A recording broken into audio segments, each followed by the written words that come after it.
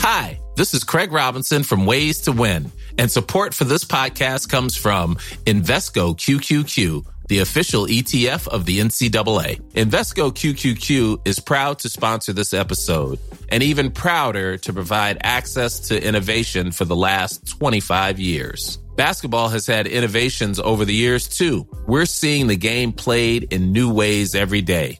Learn more at Invesco.com/QQQ. Let's rethink possibility. Invesco Distributors, Inc. This is really based on about 10 years worth of research from different labs at Stanford and Harvard that saw that when you expose animals of different ages, you can actually sort of change the way that they age. In one instance, you expose an old animal to young blood and you can make it younger. And last year, there was a lot of media attention on this idea of rejuvenation.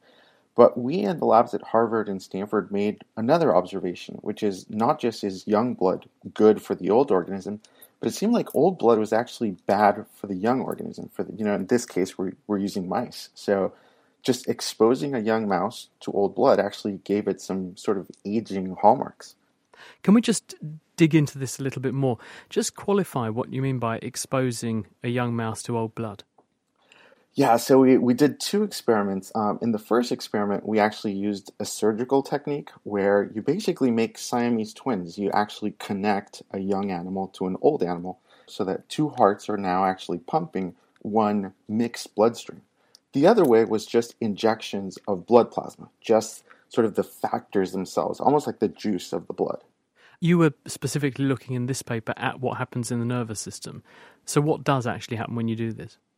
In order to test cognitive function, we try and sort of use experiments or tasks that mimic things that we ourselves as humans do. For instance, I work in San Francisco and I park my car every day. And we have a very nice parking lot where I can actually see Golden Gate Bridge. And usually I park near an elevator so that I don't have to walk very much. And I'll go work for however many hours. I come back and my brain is going to use those cues. It's going to look at Golden Gate Bridge, elevator, and then take me to my car. That same idea, spatial learning and memory, can then be tested in mice. And what we then do is we use water mazes and we put these spatial cues around the room. And we put a hidden platform in this pool of water. And they learn, based on those cues, where that platform is to get out. A young animal is really good at finding that platform. An older animal isn't as good as finding that platform. Sort of like with us, you end up seeing older people kind of using their car alarm to find their car rather than using those cues around the parking lot. And what happens? What do you find? So one of the pro-aging factors that we found, the one we focused on in our study, is known as beta-2 microglobulin. That's a mouthful. We call it B2M. It turns out that this molecule is interesting because it has almost this double life where it's involved in the immune response, but in the brain it's also involved in how it develops. When we're very young, we have too many connections and we have to sort of refine the connections. And these molecules are also involved in that process. So it's this really interesting molecule, this B2M, that could both have an immune role and a role in development that we thought, okay, this is an interesting candidate to pursue. And so in your groups of mice that are doing these cognitive tests, you challenge them by artificially increasing the level of this stuff. What does it do to their brain function? Well, when we just injected this protein, B2M, into either the blood or the brain, we actually saw cognitive impairments. These young mice that normally learn really, really well how to find this platform, all of a sudden had impairments. They made more errors. They acted more like the older animals did.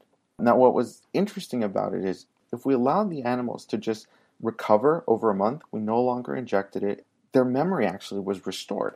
So while the protein is there, they're impaired. But after the protein goes away, they can recover. And I think that's really important from a therapeutic standpoint. What is it doing then in the nervous system to have that reproducible effect, or at least have an effect which, when you remove it, allows the nervous system to recover? Yeah, so this protein, B2M, doesn't work by itself. It actually works together with another molecule. It's known as MHC1. So these two guys together actually can signal to the immune system, and these two guys together are also what signal in the brain how to sort of refine connections. Well, we actually think that that's also how this is working. B2M is working together with MHC1 and somehow driving impairments. Now, there's still a lot of research to be done. So we actually don't know what's the contribution of the immune part and what's the contribution of just the neuronal part, the brain part. So we're still figuring that out. But what we do know is that they work together.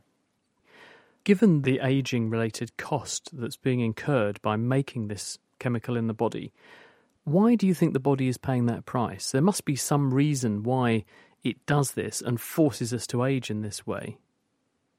On the one hand, we can think about it, if it is just the result of inflammation, we have this chronic inflammation just over time. Another interpretation could be, these molecules are really important during development in our brain. In order to make those connections the way that they need to be, we need these molecules. So it may just be this idea that something that is necessary when we're young then becomes detrimental, especially in high levels when we're old. Even when we're on a budget, we still deserve nice things.